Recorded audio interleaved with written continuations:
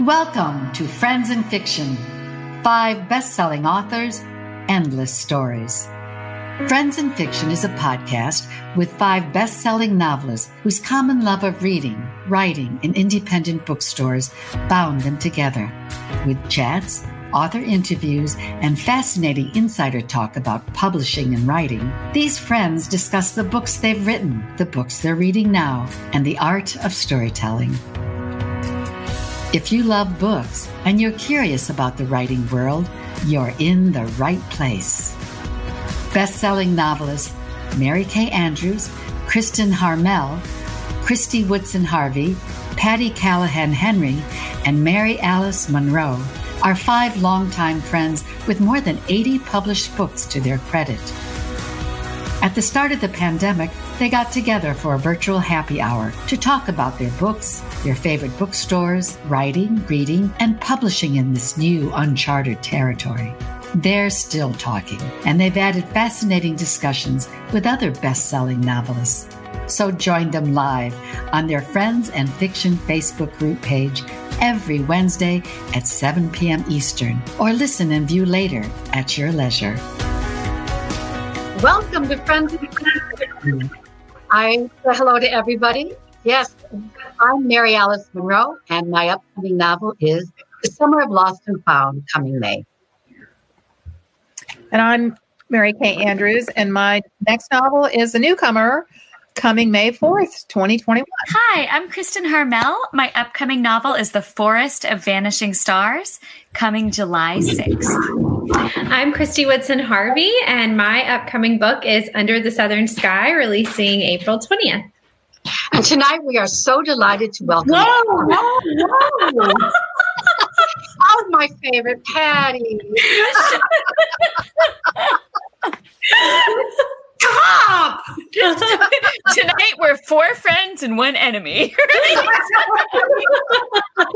Culture is real. All right, Patty. Oh, I'm Patty Callahan Henry, and my newest novel coming March 9th is Survive in Savannah. Hooray. And all 5 of us are delighted to welcome a wonderful author that we all love, Sue Monk Kidd. Sue was raised in a small town in Georgia, and that inspired the setting for Sue's major debut novel, The Secret Life of Bees. It was a literary phenomenon, spending more than 2.5 years on the New York Times bestseller list.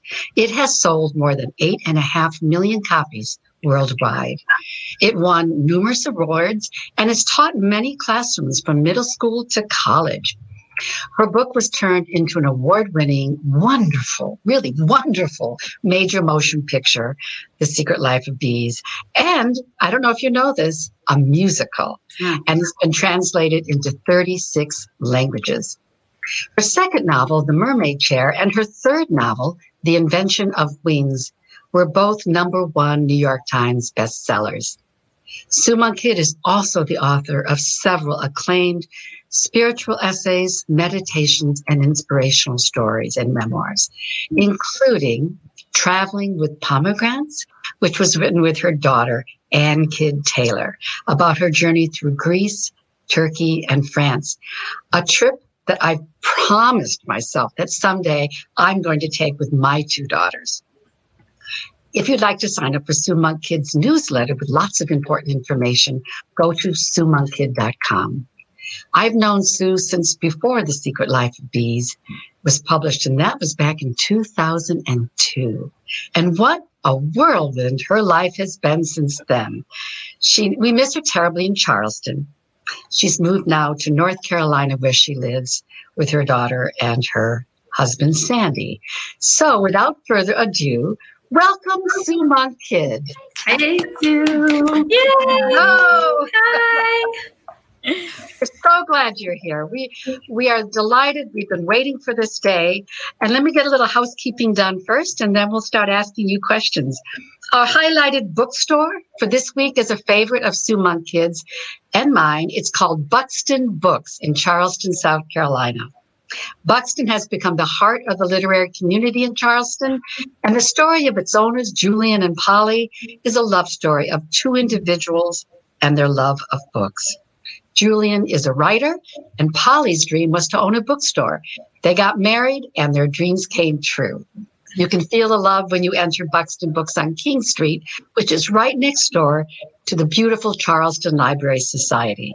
So do visit Buxton Books and support a local independent bookstore, Polly and Julian, who never fail to go the extra mile for their clients. You can receive 10% off the Book of Longings and all Sue's books and all the books of Friends and Fiction authors using the code Friends and Fiction. The link can be found on our Friends and Fiction book page, so don't worry about it. It's all there. And good news. Polly said that at Buxton Books, they have signed copies of all Sue's books with book plates. So that makes it a very special gift for this holiday season, or perhaps for yourself. Okay, that's housekeeping. Now for a chat. Hello, happy Thanksgiving, everybody. Hi. Thanks. Hi. Happy Thanksgiving. Well, this year we want to go over the river and through the woods to grandmother's house, but we are stuck in the middle of a pandemic, so we can't. So in my house, it's going to be very quiet. Just my husband and me and a big old turkey and Macy's parade, which Kathy, you and I were talking about that earlier. There is going to be a Macy's Day parade. Yes, but it's not going to be on a parade like everything else. It's been affected by this pandemic. They're going to have the performances in Herald Square. So like everyone else, New Yorkers have to watch it on TV. So that's what I'm doing. Sue, what are you doing for Thanksgiving? Some cooking and cleaning up afterward, I'm sure. We're going to have a small gathering of my daughter, my son-in-law, and my grandson, and my husband, and lots of food as usual. What's your favorite dish? It's probably the sweet potato souffle. Oh, yeah, that's a good one. Which I like the recipe. And cook that. I always get the vegetables, so I don't get a lot of kudos for what I do. Kind of underappreciated. Yeah. They are. You can make good vegetables. You try them. Mary Kay, how about you? We're going to have a smaller group than usual. Of course, my husband and I will have dinner here. My daughter and son-in-law and our 2 grandchildren and my sister-in-law. So we're being very careful, very cautious. And, I'm baking pies as we speak. And the sweet potato souffle is kind of my favorite, too. Although my daughter, I like parsnips. And I do.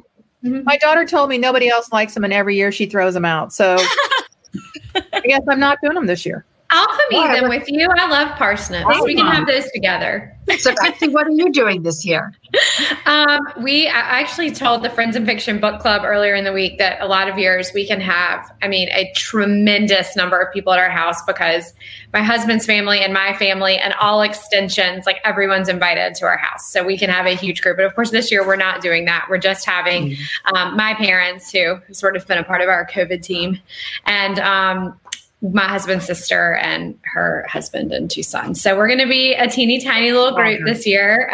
We'll be outside. Fortunately, it's going to be really pretty. And we have a kid's table and an adult table and we're all spread out. But that sounds classic. It should be fun. And speaking of Macy's Day Parade, I saw today that the Rockettes are teaching live dance lessons on Instagram every Wednesday at 3. Really? So that's where I'm going to be on Wednesday at 3. I thought all they did was just high kicks. Yeah, well, they have a lot of choreography in there. I was kind of watching it it's today. A lot of work. While I was supposed to be editing and was procrastinating. Patty, how about you? What are you doing with it? We're in South Carolina, and we usually have a group of 14 to 16 to 18, and we're having to pare it down. But we're trying to keep the main Thanksgiving traditions. Making this oyster dish that Pat's mother had made every year since I was dating Pat Henry. And so, if it's an R month, it's an oyster month. So the oysters are fresh. And we make an oyster dish, which doesn't sound like Thanksgiving, but we've never had one without it. Both my sons are home, but I can't see my daughter and baby. So it's sad. And last but not least, Kristen, how about you? Well, so we normally go to my in-laws for Thanksgiving. We're not this year because of the pandemic. So it's just going to be the three of us, me, my husband, Jason, and our 4-year-old Noah. And so as one does when they're entertaining for just their husband and their child, I picked up a 22-pound turkey, which was an accident. I ordered a 15-pound turkey and they were out of the smaller one. So they brought me a 22-pound turkey out. But just in case you thought we didn't have enough turkey meat, my husband has also chosen this year to experiment with smoking a turkey. So he'll be smoking a turkey breast in addition to my 22-pound. That's great. So we'll basically be eating turkey all the way through next June. So Great. You won't have to do any cooking, Kristen. Ever again. At least we're all having Thanksgiving. And I hope everyone has a good book called The Book of Longings handy. If you haven't read it, you will want to after tonight for sure. Sue, can you tell us a little bit about your new novel? Well, this novel, I'll put it like this. The day that occurred to me to write this novel, I remember sitting back in my chair and thinking, am I really going to write a book in which Jesus gets married? And then I remembered something I had said many times, that women particularly, women particularly, need to do something at least once in our life that takes our own breath away. I love that. And I remember sitting back thinking, okay, this is mine. This is mine. So it didn't sort of initially take my breath that I would kind of go way, way out on the literary limb with this. But I was very compelled to do it. And I never looked back after that. Wow. But the novel itself is really not about Jesus getting married, although that happens in the book. It's about his wife, Anna. It's her story through and through. And I'll just say she has quite an adventure in search of her own longings. Mm-hmm. It's a beautiful book. And I know we all have a lot of questions. And please, everybody, just feel out there listening. You can write your questions in the chat room and we'll get to you eventually. We get to start asking the questions, Sue. So we're going to start with Patty. Patty, do you have a question for Sue? Hi, Sue. It's so good to see you. So the first book I read of yours was The Dance of the Dissident Daughter, way before I met you. And it sent me on a journey that I am still on today. I mean, are we ever not on the journey, right? So, but it changed me deeply, that book did. And now comes the Book of Longings, which is at its core the story of a woman's search for her voice, which I feel like the book, The Dance of the Dissident Daughter, helped give me. And this theme you have of rebellious women is prominent in your fiction. And I don't even know if I would call it rebellious, but this theme of women understanding who they really are at their core, this theme of knowing their value and their worth. And I love when you once said that stories that will empower women and girls is what I do. It's my thing. Can you discuss the importance of telling such kinds of stories? And I can't help but notice that the main character is named Anna and your daughter is Anne. So talk to us about that. Yeah, I can't explain that too good, I don't think. But, yes, empowering women and girls, that is my thing. And not only that, I mean, there are many things that I have in my fiction. One of them has to do with race. And racial injustice, gender inequality. These things matter deeply to me. And those are two motifs that have reoccurred in my work over and over again, both in my fiction and in my nonfiction. And the only way I can really sort that out of where that is sourced is that it is personal in my history. You know, I came of age in the pre-feminist South and in pre-civil rights South. And those had enormous impacts upon me. I have a real sensitivity to injustice, right. And social justice always mattered enormously to me. So I think because I had a personal history with this, because I witnessed things that had to do with all of this, that, it surfaces in my writing. And I do think that often writers write out of, to some degree, their personal history. Yeah. So that's probably why the Empowering Women and Girls, and I just care a lot about that. It deeply matters to me. Well, I feel like from reading your previous work before Secret Life of Bees and then finding Secret Life of Bees, is that it is a thread that has followed through, kind of like the red thread in Pomegranates and all that other nonfiction is understanding the value of who you are. And that goes to every single subject you just named. I think, too, that there is a kind of theme in my work that has to do with authenticity, of belonging, of women belonging to themselves. In The Secret Life of Bees, that definitely had a civil rights backdrop to it and dealt with some of that. But it also dealt with Lily, my character, trying to find her home or her place of belonging, and the great mothering spirit in the world, which I identified as the Black Madonna in this particular story. Yeah. That is a journey that matters. And it's true that in all my books, The Invention of Wings, The Mermaid Chair, The Book of Longings, these women are searching for their deepest and truest and most authentic self, for their voice, their power. And this is a classic journey for women. And, I tried to write about that journey that I took in The Dance of the Dissident Daughter, Patty. And it's amazing to me that I wrote that book. Gosh, it was published in 1996. Yeah. So, and it's still, new generations are finding it. They are. Yeah, which is really cool. So that book actually is a kind of template or prototype for the Book of Longings, and a lot of those things re-emerged in that book. And in fact, there is one or two things that are verbatim right out of my life, like a dream or things that happened to me that I decided to give to Anna. And I've said, and I'm not sure if this is a good thing or a bad thing, but this novel, The Book of Longings, is more, I'm going to say it.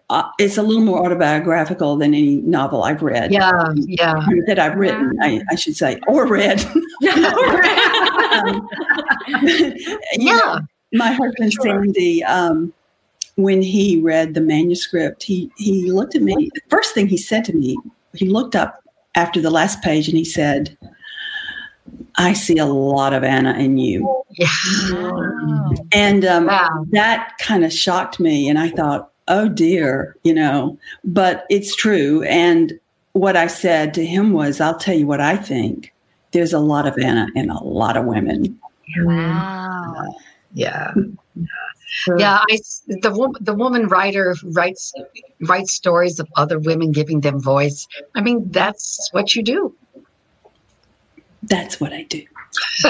It's your thing, right? Yeah, we do. We repeat ourselves in stories. The same things surface.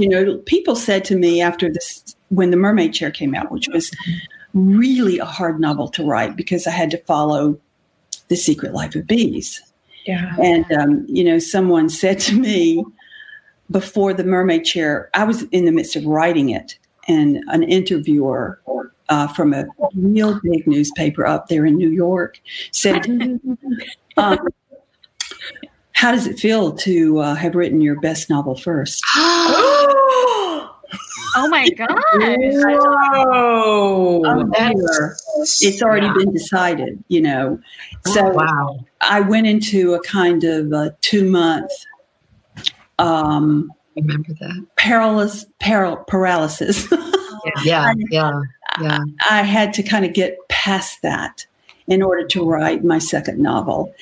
And people said, it's so different than The Secret Life of Bees. And I thought, on the outside, it's different.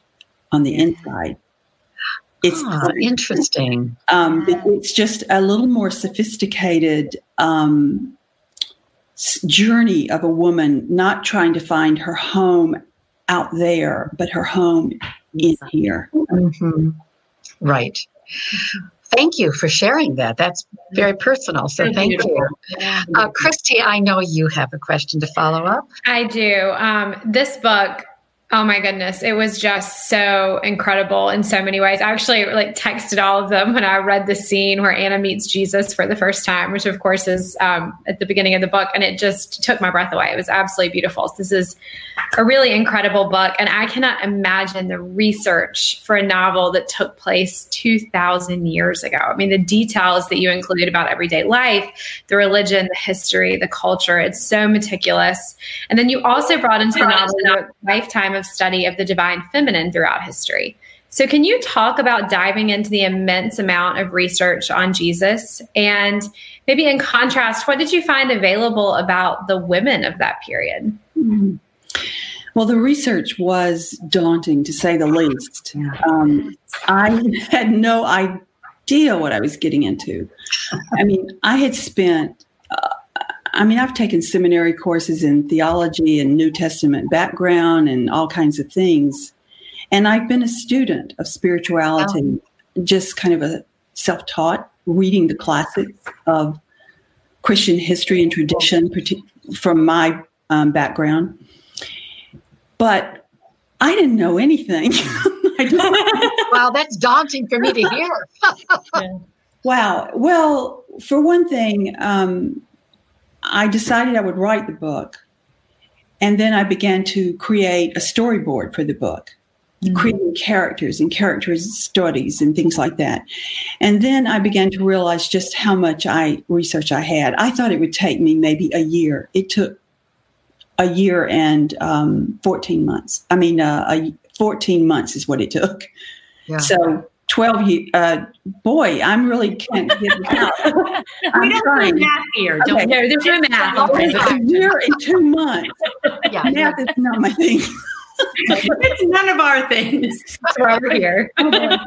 So 14 months of research was a long time. Yeah. And I just had to read everything I could, not only about the time, the history, the culture, the women, but mostly I focused a lot on the historical Jesus because I needed to get that right.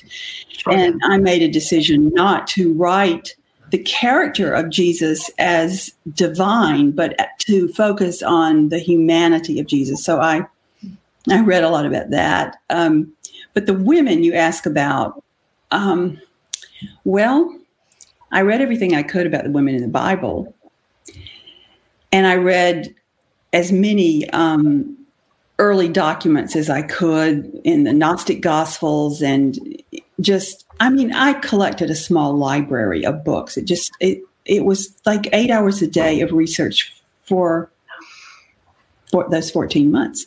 Wow. And what I discovered about the women is that not only were they deeply oppressed with their voices and their stories, they don't show up in the Bible very much comparatively speaking to the stories of men. In fact, I think it's 1.1% of all the words spoken in the Bible are by women. Wow. And so they just aren't represented in a large way. And we can name some women who have prominent stories that are told, but relatively speaking, it's very small presence and impact. So there was that. And then I discovered when I was researching Egypt, which was the other place I had to research, not just Galilee and Judea, but Egypt too at this particular time, the women were much freer. Mm-hmm. Not that they were liberated by any means. There was a journal of historical fiction that did an interview with me, and they asked me if I could find documentation of women like Anna in the first century. And there were other people who said to me, well, she's so feminist. She's kind of a proto-feminist. Did they really exist? There was no feminism, Sue.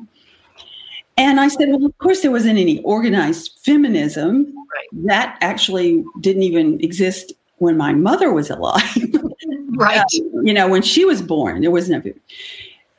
So I said, I think I know women and I know women's hearts. And I have a feeling that I don't care when they lived, what era it was, women yearned to have their own freedom, their own independence. They wanted what their brothers had. And then there were also women who stood out and who could see it and feel it very clearly and deeply. But my point really was that if we can't find those women, it's not because they didn't exist. It's because they weren't recorded. Oh, I love that. I love that point. We just can't find a lot of history written by women and their stories or about women. Yeah. Just interjecting, the scrolls that you wrote about at the afterword in the book, those existed, because I remember you talked about some that were later proved forgery, but the ones that you described in the book, were those found? The one I described in the book was an actual I think you're referring to the Thunder Perfect Mind, which is an actual document that was part of the Nag Hammadi texts that were dug up in Egypt in 1945. Okay. And that document was most surely written by a woman. Most scholars think so. Mm-hmm. And yes, it existed, and it's beautiful. You ought to look it up and read the whole thing. But it made me so happy to just decide that clearly Anna wrote it. Absolutely. Yeah. That's beautiful.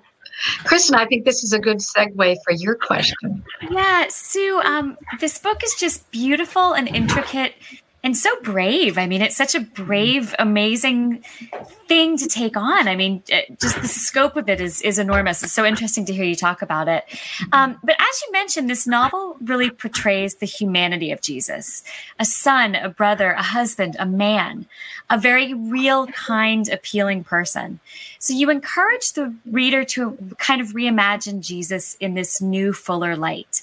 So I actually have two questions for you about that. First, why did you set out to create this alternate history of him as a man?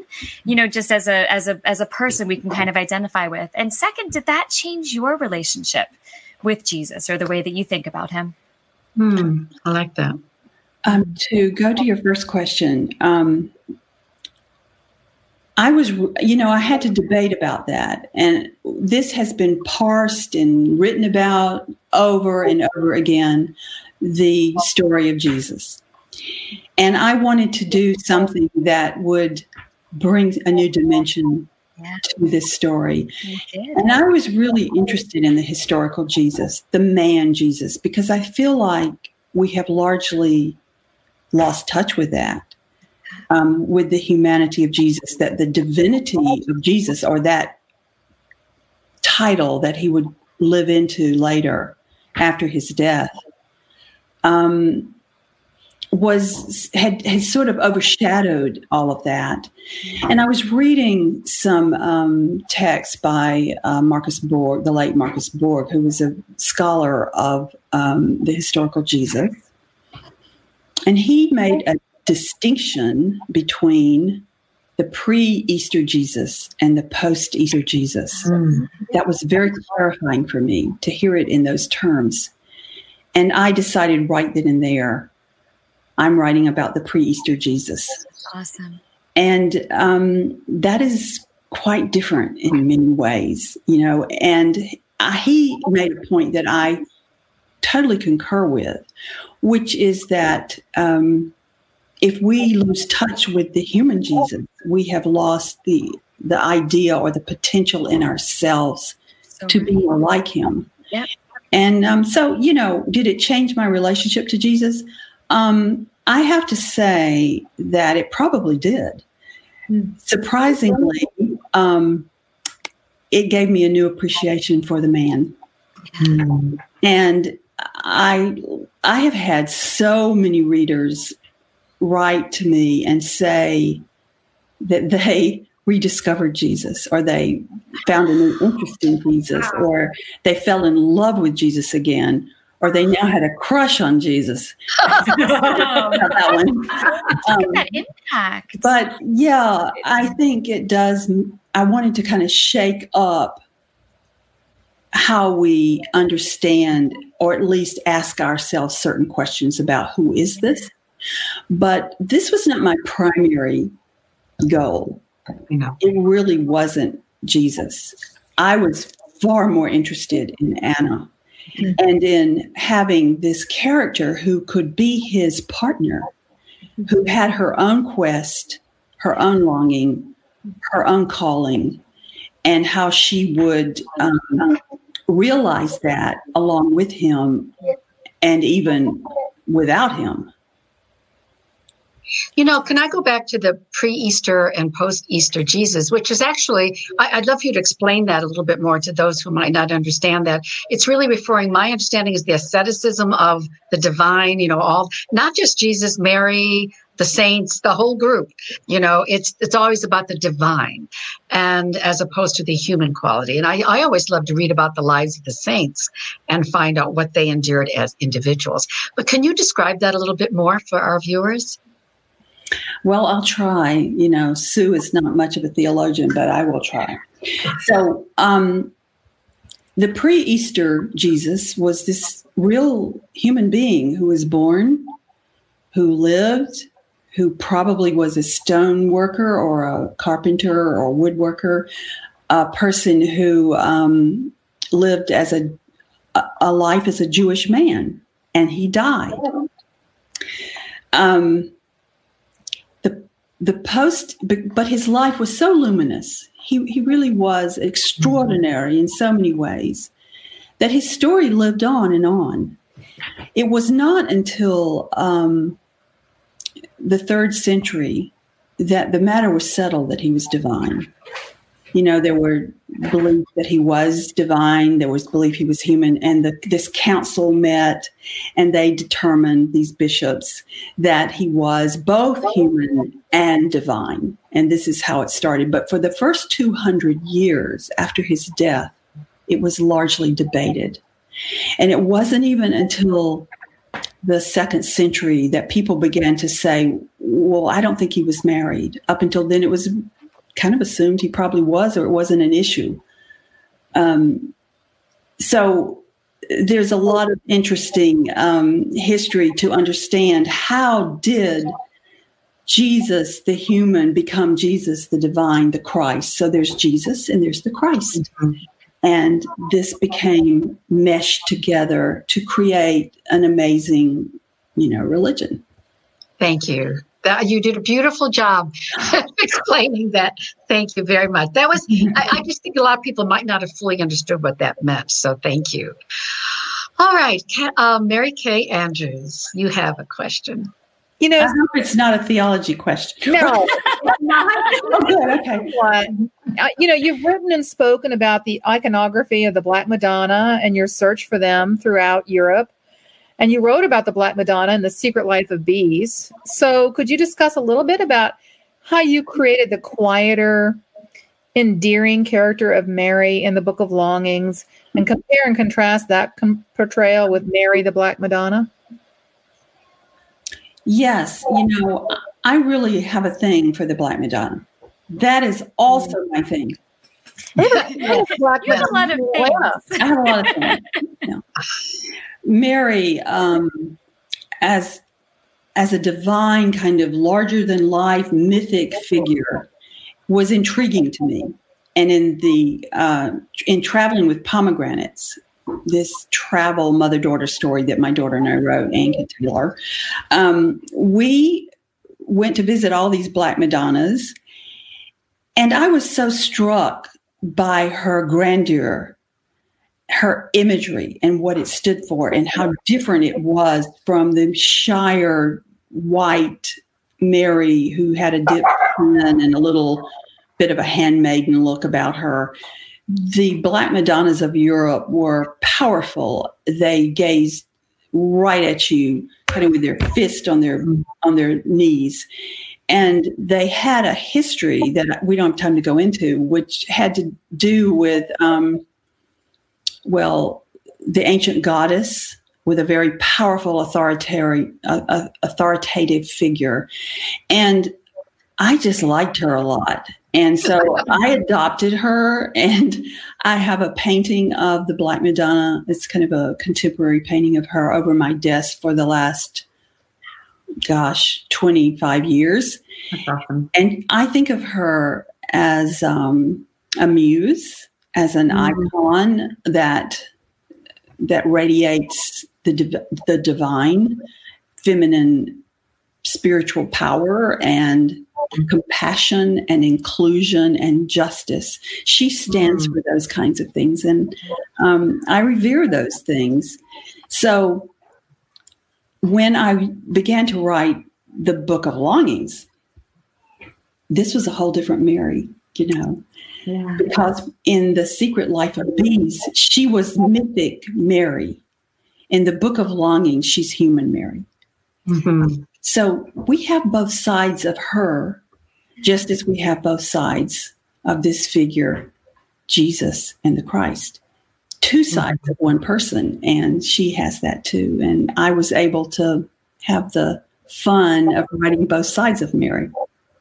Yeah, that was lovely. I felt that she was such a good mother-in-law. yeah, I wanted her to be. I wanted her to be a good mom. And I felt like she was just a mother who didn't get a lot of credit for a lot of things. Mm-hmm. Of ways he turned out. So, I did little things like when he said, turn the other cheek, he got that from his mother. Things like that. I love that. There are so many scenes that we recognize that you put into the Book of Longings of Jesus's life that came in through different avenues, which was, I won't say anymore, so I don't want to spoil for those who haven't seen it, but it was beautifully done. All right, I'm going to go on a limb with my question. This came because I read your book, but the use of guides in literature is an important vehicle to point to the reader what is important. And while reading the Book of Longings, I thought of Dante's Divine Comedy, his Going Through Hell, which Anna did a little bit too. But in that wonderful book, which I'm sure you've studied a lot, you have Beatrice who pointed out divine wisdom.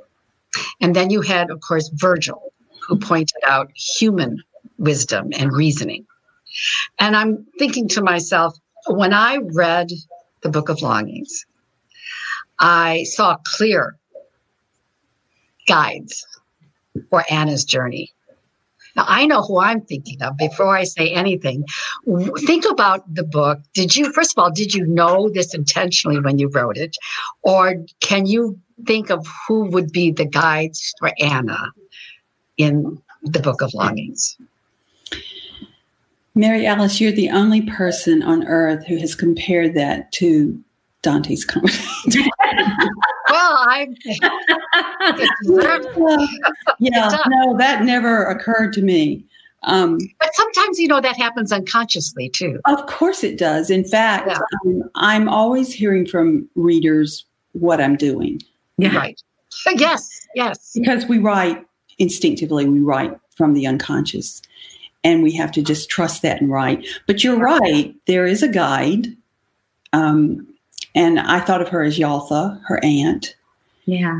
And this guide is an older woman. It was not her mother. It was her stand-in mother. I'm always giving people stand-in mothers. I don't know why. Because my mother was great. And, she was the Mother of the Year and all of that. And has little silver bowls engraved to prove it. But I don't know why I am so hard on moms. Sometimes with my characters, they have to find their mom somewhere else. But she's the guide, and she is kind of a midwife, you could say, a kind of spiritual midwife for Anna. She blesses her largeness, which is an important thing in the story, is that Anna she has a lot. I said that we all have a largeness in us, as Yalta said. And Anna says something like, bless the largeness in me, even when I fear it. Mm-hmm. So finding her largeness, and she had a lot of largeness inside of her, and it was motivated through this longing. And she wanted to have a voice in the world more than anything. And I think this is where Sandy was really seeing a lot of connection to me. That's right. She wanted to be a writer, a scribe at the time. And she wanted to tell the lost stories of women. This is ringing bells with me too. Uh-huh. And I think that her need was, she needed to be blessed by a real person, and she needed to be guided. And that was her aunt. Yes. We all kind of need a person like that, a mentor. Yeah. But she also was very protective of her niece, of Anna. And she really had a lot of how to fulfill her goals on earth, the human side. But her relationship with Jesus was beautiful. It was a marriage. That was what was so great about it. But he advised her more towards the divine, in my mind, the greater. Yeah, Yalta was very grounded. She was no nonsense. She was very grounded. But she was deep and wise. But the marriage of Jesus and Anna, I really wanted them to have a great, big love. That's what I wanted. I mean, I thought they deserved that. Mm. And they're larger than life figures. And so they deserve to have a larger than life marriage. But I also knew it had to be a human marriage. It had to have its conflicts. So it was a real challenge to figure out how to portray the character of Jesus. I mean, the audacity of putting words in his mouth. Yeah. I would sit there and think, now what would he say? And what would he do? How would he respond like this? And I'm putting words in his mouth and I'm having him do all these things. And some of them were in conflict with her. Mm-hmm. And I think I had to walk a line between how to portray two extraordinary people, but they can't be perfect. And they have to, like all characters, they have to be flawed. Mm. And, it isn't easy to portray Jesus as flawed. But, no. But I think where this came probably into play was his need to fulfill his destiny was so deep and profound that it sometimes got in the way of everything else. You cannot fault him for that, really. No, it was beautifully done. I mean, and the conversations were beautifully done. Now, I just want to keep talking about this for another 2 hours, but I know we have a couple of questions that we're going to draw from the people who are our audience. So, Mary Kay, could you do the first one, please? Sorry, I had muted myself. Mary Kajan Petalin says, where did you get the idea for the character Anna? And she wants to know if you were raised Catholic. No, I was not raised Catholic. I was raised Protestant, Southern Baptist. I did leave that denomination, however, and became an Episcopalian, which I think I'm still on the rolls somewhere. But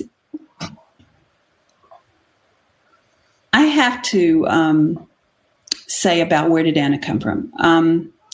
She just surfaced one day when I was reading a piece from National Geographic about a fragment of a papyrus that described the wife of Jesus. Now, this papyrus was believed to be authentic, but it turned out not to be authentic. It turned out to be a fake. Oh, wow. And it stirred up the academic world for quite some time. And it was vetted no less than Harvard University Theological School vetted it, published a scholarly article about it. And it was Dr. Karen King, who is a chair of the religion department, who introduced it to the world. That's how good this fake was. And there were documentaries about it, and there were this article I was reading. Now, when I read it, I got an image in my mind. My imagination just was on fire because I suddenly could see this woman. Her name came to me, to refer back to your question, Mary Alice, about my daughter named Anne, and this wife of Jesus is Anna. But her name came to me immediately. It was Anna. I could picture her. She was very compelling to me. And then she just sprouted. The whole thing sprouted. The story sprouted out of that image. Wow. So I think,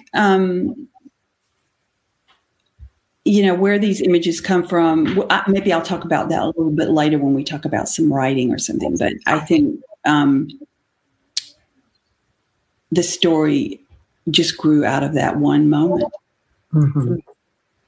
And Kristen. Yeah, I have a question from Anna Earhart Williams. If you were to write a spin-off about a secondary character from any of your books, which character would you choose? Oh, my word. Okay. I knew it would catch you off guard. She got me. Well, I love every one of those characters that I've ever written, even the bad ones, even the bad boys and bad mothers and all of that. Because so it's hard to say, but it would probably be, what I'd probably do is revisit The Secret Life of Bees. Mm. And I'm not sure which character I would spin off. Wow. Gosh, that's so hard. You're going to get so much fan mail now saying, oh my gosh, which one do it? Please do that. Please do that. Yeah. Oh, wow. Well, if it was in the Book of Longings, I don't know. Maybe Yaltha, maybe Tabitha. Yeah. Mm. How do you pronounce your daughter's name? Yaltha's daughter. No. Deodra, Chaya. Oh, Yaltha's daughter. Okay. Yes. I was going to say, you know how to pronounce Anne. I figured that out. No, Chaya, she has another Greek name. Yeah, I pronounced it in my head as Deodora. But I noticed that the woman who was the reader for the audio, I finally listened to it not long ago, pronounced it completely differently. So I can't even remember how she pronounced it. Should be interesting to read about. Yeah. Yes, she would, actually. That would be a good one. Patty, how about you? So a woman named Janelle Frost Rodenbach, if I slaughtered that, I'm sorry. She asked if you, when you were writing this, if you ever feared backlash. I knew it was very likely, but I didn't fear it. Oh, I love that. That's a great answer. Fantastic. I mean, look, I went around the controversy block with the Dance of the Dissident Daughter. I knew about that. And that was 24 years ago that book came out. And I knew that was going to get backlash too. And boy, did it ever. It was incredible. Everything. Talk about courage. I mean, everything from letters, hate mail to things said from pulpits to church newsletters to boycotts of my lectures, all in the name of Jesus, Oh, wow. It's gracious. But you have to know that the good it did way surpassed. Yeah, and that's my point, really, is that for all of that initial kind of, it was in the big scheme of things, it was minor. But, in my world, living in a small town at the time in South Carolina, it was really something. Yeah. And I had to be as prepared as I was for that. And I thought I was pretty prepared for that. Right. Through, 7 years of therapy. Yeah. But when it happened, it did rock my boat a little bit. But I learned tremendous amounts from that. Oh, I bet. And I learned how to be fearless. And as I got older, I knew and understood that being grounded in my own soul and in my own voice and in my own authentic desire to write what I needed to write and to express my soul, there was a fearlessness that took shape in that. And honestly, I knew this would be controversial in many ways, and yet I needed to write it. I wanted to write it. It was embedded in me to write it, and it did not rock my boat one ripple when it happened. I love that. Good for you.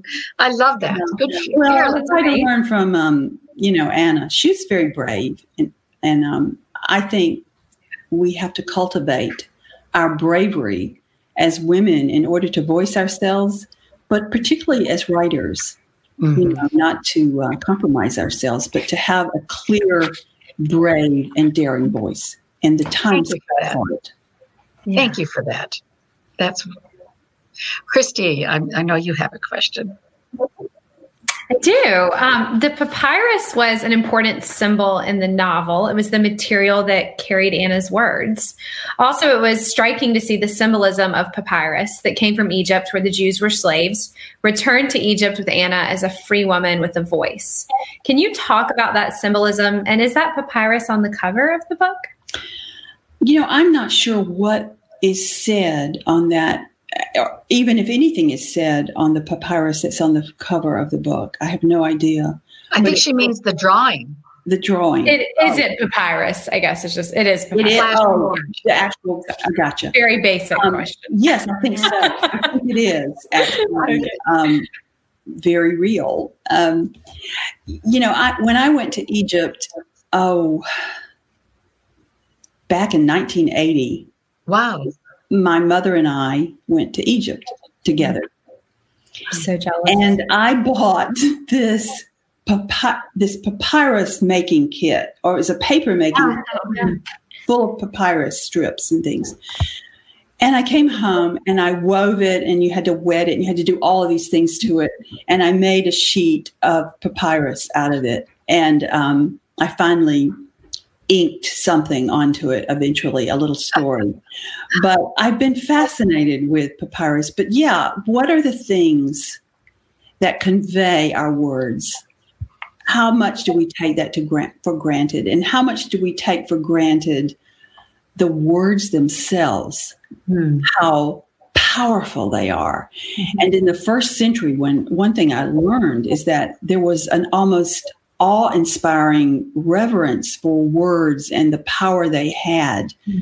At one point, Anna describes her words as little ink temples where God can live and inhabit.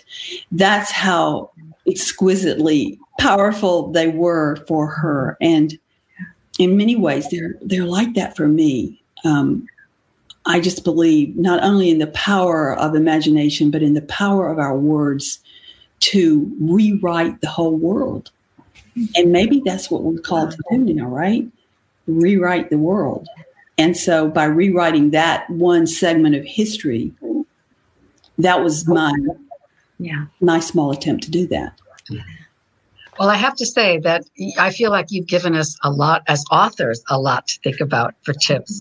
And it seems almost strange to say we would love to hear a writing tip from you, because I feel like we've gotten quite a bit already. You and I did a retreat together a long time ago at the Sophia Institute. So I know you have no shortage of writing tips for authors. A lot of our viewers are learning to write or are existing authors, and yet it's our favorite part too, is to hear what the author has to say about writing. Well, I knew that you did that on this wonderful thing you've created, Friends. Thank you. Fiction, from other authors. And so I tried to think today, what writing tip would I say? And we've heard so many of them. And I know writers have things like you have to read a lot, and you have to give yourself permission to write badly. So there are all these tips we've heard a lot, and maybe they just go right over our head. I don't know. What I decided I wanted to say was something about imagery. And I've already kind of touched on this, so it's going to flow right into things I've already said. But I think we have to pay attention as writers to the imagery that streams up from our own unconscious. So if I gave a writing tip, I would say something like, write from the inside out. And by that, I mean, whatever images are welling up in you, pay attention to them. You know, the word imagination comes right out of that root word for imagery. And that is essentially what imagination is, and what creativity largely is, I think, is the welling up of images from the unconscious that we make and respond to. And they can be sometimes images within us, or sometimes we respond to something outside of ourselves, an image that has the power to resonate, just like an image that floated up from within, say, if we're looking at art, for instance. So because imagery is so important, particularly if you're a visual person, and even if you aren't a visual person as a writer, maybe cultivate that. Mm-hmm. Because that's so important to me, I make what I call a collage for every novel I write. Wow. And now collage is just an old-fashioned word, and I'm probably dating myself terribly. Is there a better word for it now? My daughter said, Mother, you should call it a vision board or something. Collage works for me. I like collage. Collage. Keep it collage/vision board. Okay. And I've done one. I did one for The Secret Life of Bees. And essentially what I do is I come up with my idea, and I call this the Annunciation image. And you often know this because it's so powerful. It resonates with you, and it can sustain you for the next however long it takes to write this novel. And that Annunciation image, it should be something that, like I said earlier, can kind of sprout a story, and you play with it, because creativity is largely about playing with images. And so then I start collecting images. I don't rationalize whether they should be in my collage or not. If I see an image and it kind of pricks my unconscious or my fascination or my curiosity, I put it in the collage. So when I did The Secret Life of Bees collage, I was surprised to find that it had a big pink house in it. It had a wall, a wailing wall. Ooh. It had 3 African-American women standing together with their arms around each other. It had another one with a very big hat on. I mean, every one of those images, I had no idea what they meant, but I loved them. And how do you connect and make and play with these images?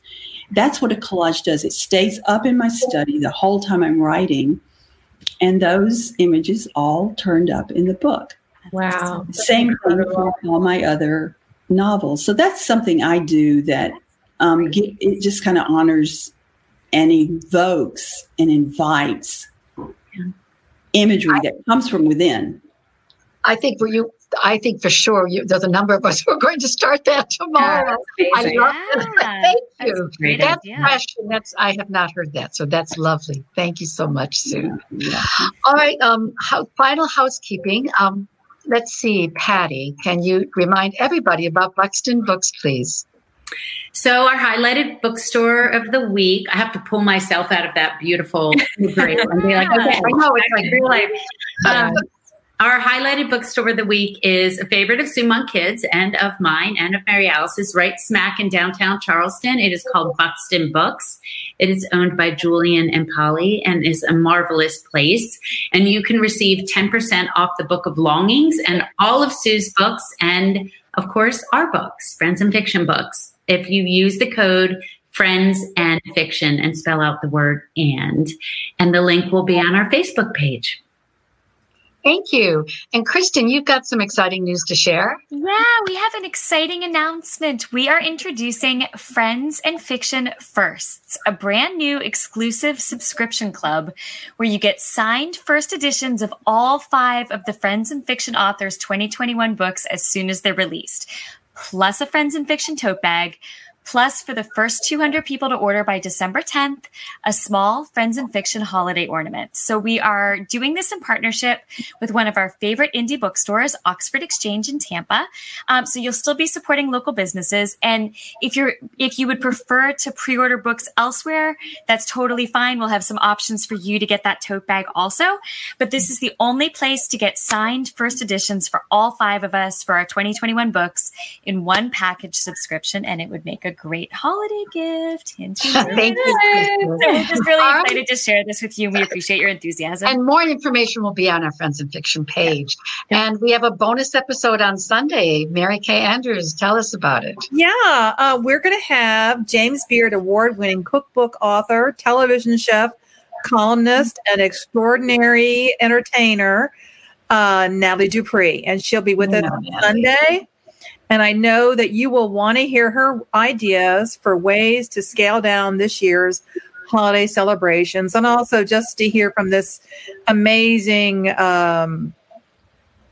legendary Southern cookbook author. So that's Natalie Dupree, and that's Sunday at 5 Eastern Time. And my goodness, we're getting close to time. But Christy, I think you had a book recommendation for us. Oh, yeah, just really briefly. I'm so excited that we are going to have Robin Carr as our guest coming up next week, right? I believe it's next week. And so I am reading her Virgin River series right now, which I'm sure many, many of you have read. And it's also a hit series on Netflix. So we're going to be talking to her about the books and the show. And it's been really cool for me to see, the differences between, and so we'll be hearing a little bit more about that. And they're great books. So check them out. Thank you. Well, everybody, we're done. We're reaching the end here. We hope you enjoyed our conversation with Sue Monk Kidd. And Sue, thank you so much for joining us and enlightening us about the book. Thank you. Thank you so much. Thank you to all of you. I just love that you created this, and thank you all of you who tuned in and listened to all of this. I appreciate it so much. We have one last question from Bethany Hebeler, who said, of all your books, which of your books should I begin with? Oh, she should ask us. So what would you recommend for a new reader? This one, the Book of Longings, or what do you suggest? Well, let's see. I'm terrible at this, but I would say maybe start with the Book of Longings, and if not, go to the beginning and work your way through. Start with The Secret Life of Bees. That was the first one. Yes. Thank you. Well, you've all read out there. If you have the Book of Longings, you'll want to dive deeper into Sue's nonfiction books as well. And all Sue's books are at Buxton Books. And also, if you'd like to know more about Sue, and please subscribe to her newsletter at www.suemonkkid.com/newsletter. And I'm sure there's a lot of very wonderful information there. And so thanks to all of you for joining us. And please join us on Sunday with Natalie Dupree. And we at Friends and Fiction have created a YouTube channel. And if all goes as planned, beginning next week, we will also be broadcasting to both the Facebook group and YouTube. So stay tuned for more information. And that is a wrap of an episode that we've been very excited about. I know. We're so happy. So much. It was so great. Happy Thanksgiving. Yes, happy Thanksgiving. Give Sandy our best. Too. And Anne, too. Thank you, everybody. Bye. Wow, she's amazing. I know. I hated to even get to announcements or anything. I just wanted to continue the conversation. Yeah, she was wonderful. She was great. Yeah. I mean, I wonder, the question I wanted to ask but didn't was, what does it feel like to write a new American classic? No kidding, right? There aren't that many, there aren't that many contemporary novels that become American classics. I can remember when my son was in high school and he brought home his literature syllabus for what they were going to read. And, it was all stuff by dead white guys. Yeah. I remember asking his English teacher, why don't you guys look at something? Why don't you look at contemporary literature like The Secret Life of Bees? And I think that book it has become that. Yeah. Isn't that amazing? So it's, it's like, if you think about it, To Kill a Mockingbird is another great classic. 60, but it's 60 years old. Yeah. Right. At least, right? And so The Secret Life of Bees. It's definitely a classic. Yeah. I think it's sort of, she was walking in the footsteps of giants and did an amazing job. And this book, I think this book, The Book of Longings, is going to be a landmark as well because of the subject matter, the first person to actually approach this subject matter and to do it so well. Yeah. I told Patty this already, but I just was, thinking about writing something historical. And I thought, oh my gosh, it feels like such a huge responsibility to take this real person that's lived on the planet and give them a voice. And you hope it's right, but you don't really know. And I read this book and I was like, I was overwhelmed by what I was doing. Like, oh my God. I know. Speaking of God, yes. Yeah.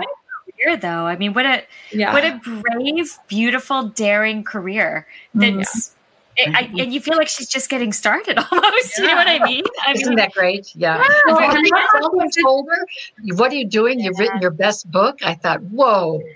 Do you know what's really interesting that this made me think of? I thought it was really interesting that, JT Ellison last week and then Sue this week. And this was something I'm kind of exploring in my edits right now. And I was like, is this realistic? But the idea that someone that you really admire can tell you something about yourself that is so damaging that it actually changes the trajectory of your life in some way. And she didn't let it ultimately, and neither did JT, but it throws them off their course. And I think we've all had those moments where, and sometimes when you think about it or you say it, it seems like maybe it's not realistic, but it's so interesting to me just to have heard those stories about, the things that people say to us really do change the way we think about ourselves. Yeah, I think have impact. People don't realize the casual cruelty that they inflict. And of course, it's more prevalent now with social media. But 30 years ago, my managing editor, when I worked at the newspaper in Atlanta, told me, "You're not a writer. You'll never be a writer." Yeah. I can remember weeping all the way home, and then just saying to myself, "You don't get to define me. Tell me, you don't get to do that. I get to define me, and if I fail, it's on me. Yeah, it ain't on you. You don't get to say that to me." Well, I think that for me was one of the reasons why I was so interested that she said I write for women and girls. And I think what she's really saying is to give them voice. Yeah. No one puts you down. No one puts baby in a corner. It's we have our right to our voice. And she didn't point out, but I thought it was so interesting that in that period in time in history, in the first 2,000 years, 50% of women died in childbirth. Yeah. Well, I was thinking about, it's no accident that there were no female apostles, right? Yeah. Well, I was stunned when she said that women only speak 1.1% of the time in the Bible. They talk shocking. And I guess she's talking about the words that come out of their mouth. And I just was kind of speechless, I guess, like the women in the Bible. Yeah. I think too that this idea of being afraid or knowing you're going to get backlash and doing it anyway. Because usually if I know I'm going to get backlash, I definitely take a step back. Sometimes the backlash comes and we didn't know it was coming. Right. But to know you're going to get it and then do it anyway is really powerful. Definition of courage. Right. I spend a lot of time avoiding backlash. A lot of energy avoiding backlash. 100%. Absolutely. All right, ladies, I'm going to go eat my dinner that my husband. Well, let me just say Happy Thanksgiving. Happy Turkey Day. I want to be Sunday night, Kathy. Okay, I'll show. Love you all. Bye. Bye. You've been listening to the Friends and Fiction Podcast. Be sure to subscribe to the Friends and Fiction Podcast wherever you listen. And if you're enjoying it, leave a review. You can find the Friends and Fiction authors at www.friendsandfiction.com, as well as on the Facebook group page, Friends and Fiction. Come back soon, okay? There are still lots of books, writing tips, interviews, publishing news, and bookstores to chat about. Goodbye. Produced by Audavita Studios. Connect your voice to the world.